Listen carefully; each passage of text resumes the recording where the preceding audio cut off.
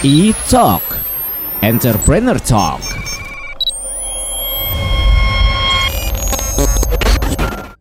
Halo Pop Lovers, apa kabarnya? E-Talk kembali hadir episode terbaru. Masih bareng Abi Zaki pastinya, dengan tamu-tamu spesial yang akan diajakin ngobrol tentang bisnis. Nah, kali ini gue seneng banget. Di studio Pop FM sudah kehadiran tamu spesial. Kita kenalan dulu yuk. Ada Mbak Rani Fitra Zahra selaku brand eksekutif dari Kuaci Rebo. Thank you sudah hadir, sudah menyempatkan waktunya untuk kita ngobrol-ngobrol sebentar ya. Oke, Mbak Rani mungkin kita langsung ke poinnya karena saya penasaran banget nih tentang Kuaci Rebo. Ini sejak kapan sih Mbak berdirinya Kuaci Rebo ini? Perusahaan kita itu berdirinya sih tahun 95 dan dulunya itu kita model bisnisnya bukan Kuaci Rebo ini, tapi karena melihat peluang market Kuaci di tahun itu tuh masih sedikit kompetitor, maka dikeluarkanlah Kuaci Rebo ini. Oke, saya mau make sure dulu nih karena kayaknya tadi di awal saya salah nyebutnya. Sebenarnya Kuaci Rebo. Iya. Betul. Sebenarnya sih Kuaci Rebo, disebut Rebo, tapi kalau mau ngomong Rebo pun nggak apa-apa. Oh oke, aman ya. Oke, boleh. Oke. Nah, konsep bisnis yang dihadirkan sama Kuaci Rebo sendiri seperti apa sih Mbak Rani? Sebenarnya semuanya berbasis makanan sehat. Nah, Kuaci Rebo kenapa sih dibilang makanan sehat? Karena kan dia salah satu dari superfood ya, vitamin, terus banyak manfaatnya, ya tinggi zat besi, tinggi vitamin E, nggak ada kolesterolnya pula. Itu yang paling penting tuh, nggak bikin gemuk. Iya, nggak bikin gemuk juga. Oke, nah kalau berbicara tentang produk ini sendiri, unique selling point atau USP dari Kuaci Rebo ini sendiri di apanya sih Mbak? Nah, kalau bicara tentang USP, nah kita itu produk Kuaci pelopor pertama kali yang punya banyak rasa-rasa. Oke, menarik. Pernah lihat nggak Kuaci zaman dulu itu kan kayak makanan tradisional banget ya, rasanya pun cuman kayak asin, gurih, gitu-gitu doang kan ya. Nah kita tuh ciptain Kuaci yang banyak rasa-rasanya, terus kita juga rasanya pun ngikutin perkembangan zaman, kita tetap berinovasi gitu. Kayak ada green tea dan lain-lain gitu kan dulu ya. zaman green tea kita banget. Kekinian lah ya. Oke. Tapi kalau ngelihat semakin kesini peluang bisnisnya kayak gimana Mbak untuk Kuaci Rebo sendiri? Nah, dengan adanya USP tadi, dengan itu kita menjadi market leader di kategori perkuacian ini. Jadi kita nomor 1 di Indonesia saat ini ya, gitu. Dengan segala macam banyak varian-varian yang kekinian itu ya, yang bikin jadi semakin menarik. Tapi kalau untuk target sendiri, Kuaci Rebo nyasar targetnya ke siapa nih Mbak? Tentunya ke semua kalangan ya, mulai dari anak kecil, remaja, dewasa, sampai lansia pun bisa makan Kuaci Rebo. Nggak dibatasin juga buat ibu hamil, justru bagus ya kan, karena Kuaci Rebo mengandung asam folat juga, kan ibu hamil butuh tuh asam folat. Gitu. Dan juga pastinya kalau untuk nonton film, iya gitu, betul, untuk nonton bola. Oke, nah ini yang nggak bisa kita hindari pandemi COVID-19. Kalau ngomongin tentang pandemi nih Mbak Rani, gimana nih bisnis selama COVID dan menghadapi the new normal yang sekarang udah kita jalanin? Nah, walaupun keadaannya pandemi sekarang, namun kita lihat daya beli masyarakat yang masih tinggi ya.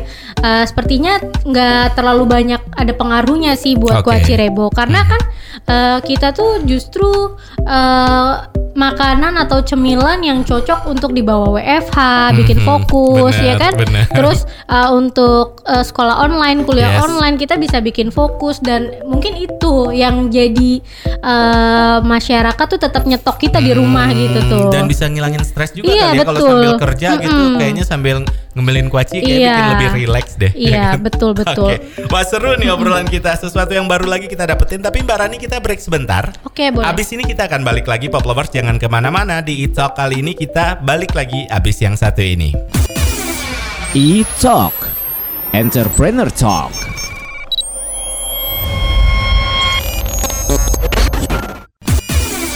E-Talk Entrepreneur Talk.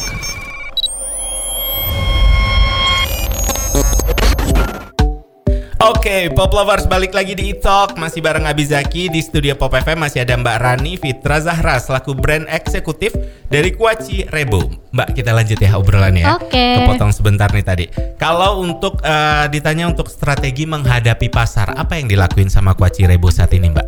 Nah, dalam waktu dekat ini nih, pas banget nih, Kuaci Rebo tuh akan ada banyak kejutan loh. Salah satunya kita baru aja nih kerjasama sama brand ambassador. Bisa dilihat deh di sosial media kita. Dan dari situ nanti bakal banyak nih turunannya gitu, dari mulai ATL dan BTL-nya. Oke. Berarti itu termasuk kegiatan promosi juga yang dilakukan. Selain itu ada apa Mbak kegiatan promosinya? Nanti di next periode bakal lihat deh gimana deh. Ada kejutan lah Pokoknya pokoknya. banyak hal-hal seru lainnya. Oke. Nah, Mbak Rani ngomongin tentang target atau goal sebuah bisnis. Kalau Kuaci Rebo sendiri target ke depannya itu pengen seperti apa sih Mbak? Nah, tentunya target kita ke depannya adalah tetap menjadi market leader di kategori kuaci Indonesia ini ya. Dan karena kita pun udah ekspor ke beberapa negara, kita juga berharap untuk menjadi market leader di mancanegara. Gitu. Oke. Akan semakin banyak orang-orang mengenal Kuaci Rebo nanti di negara lain. Amin. Keren. Mbak Rani, ini kalau Pop Lovers lihat, Mbak Rani ini juga orang masih muda banget. Kita lihat sekarang banyak anak-anak muda yang terjun ke bisnis. Mumpung lagi ngobrol nih sama Mbak Rani, boleh dong Mbak pesan-pesan atau tips untuk teman-teman di luar sana, mungkin teman-teman millennials nih yang pengen memulai bisnis juga. Sedikit dong Mbak. Nah, kalau untuk Pop Lovers yang lagi dengerin, kaum milenialnya, jangan takut buat coba hal baru ya. Nah, kita tuh di Kuaci Rebo punya tagline. Apa tuh? From seeds we grow, become something. Jadi tuh kita dari biji kita From bisa seed, jadi apa tadi Mbak? From seeds we grow, become something. Nice. Nah, kita tuh dari biji kuaci, kita bisa jadi suatu yang besar kayak yang sekarang ini. Nah, bener kan, kita jadi market leader bahkan di Indonesia. Terus kita juga bakal luncurin tuh produk-produk yang lain gitu. Jadi pilihan banyak orang. Iya, jadi pilihan banyak orang. Itu berasal dari biji loh. Oke, gitu.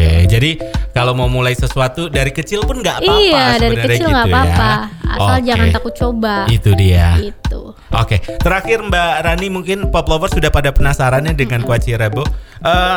Untuk tahu lebih banyak tentang Kuaci Rebo, di sosial media ada akunnya apa aja tuh, atau website mungkin? Oh, ada. Untuk website kita di kuacirebo.com. Oke. Nah, untuk Instagram dan YouTube kita @kuacirebo. Nah, kalau TikTok agak beda sedikit nih. Apa tuh? TikTok itu kita kuacirebo_official. Dan ada officialnya. Iya, ada officialnya. Nah, di situ juga banyak giveaway gitu. Oh, gitu. Banyak jadi dong. di TikTok yang banyak giveaway. Di Instagram di TikTok dan ada. TikTok. Jadi Pop Lovers wajib di-follow dulu sosial medianya untuk dapetin giveaway menarik betul. dari Kuaci Rebo. Wah, seru sekali. Mbak Rani, terima kasih waktunya. Ini pasti berguna banget, apalagi untuk anak-anak muda sekarang yang bilang sering gabut, mending gabutnya sambil makan Kuaci Rebo aja betul. kali ya. Oke deh, kalau gitu sekali lagi terima kasih Mbak Rani. Salam untuk teman-teman semuanya di Kuaci Rebo ya. Oke, Pop Lovers, itu dia obrolan kita bareng Mbak Rani Fitra Zahra selaku brand eksekutif dari Kuaci Rebo. Tungguin tamu-tamu spesial kita di setiap minggunya di E-Talk. Abis Zaki pamit dulu ya. Bye-bye. E-Talk, Entrepreneur Talk.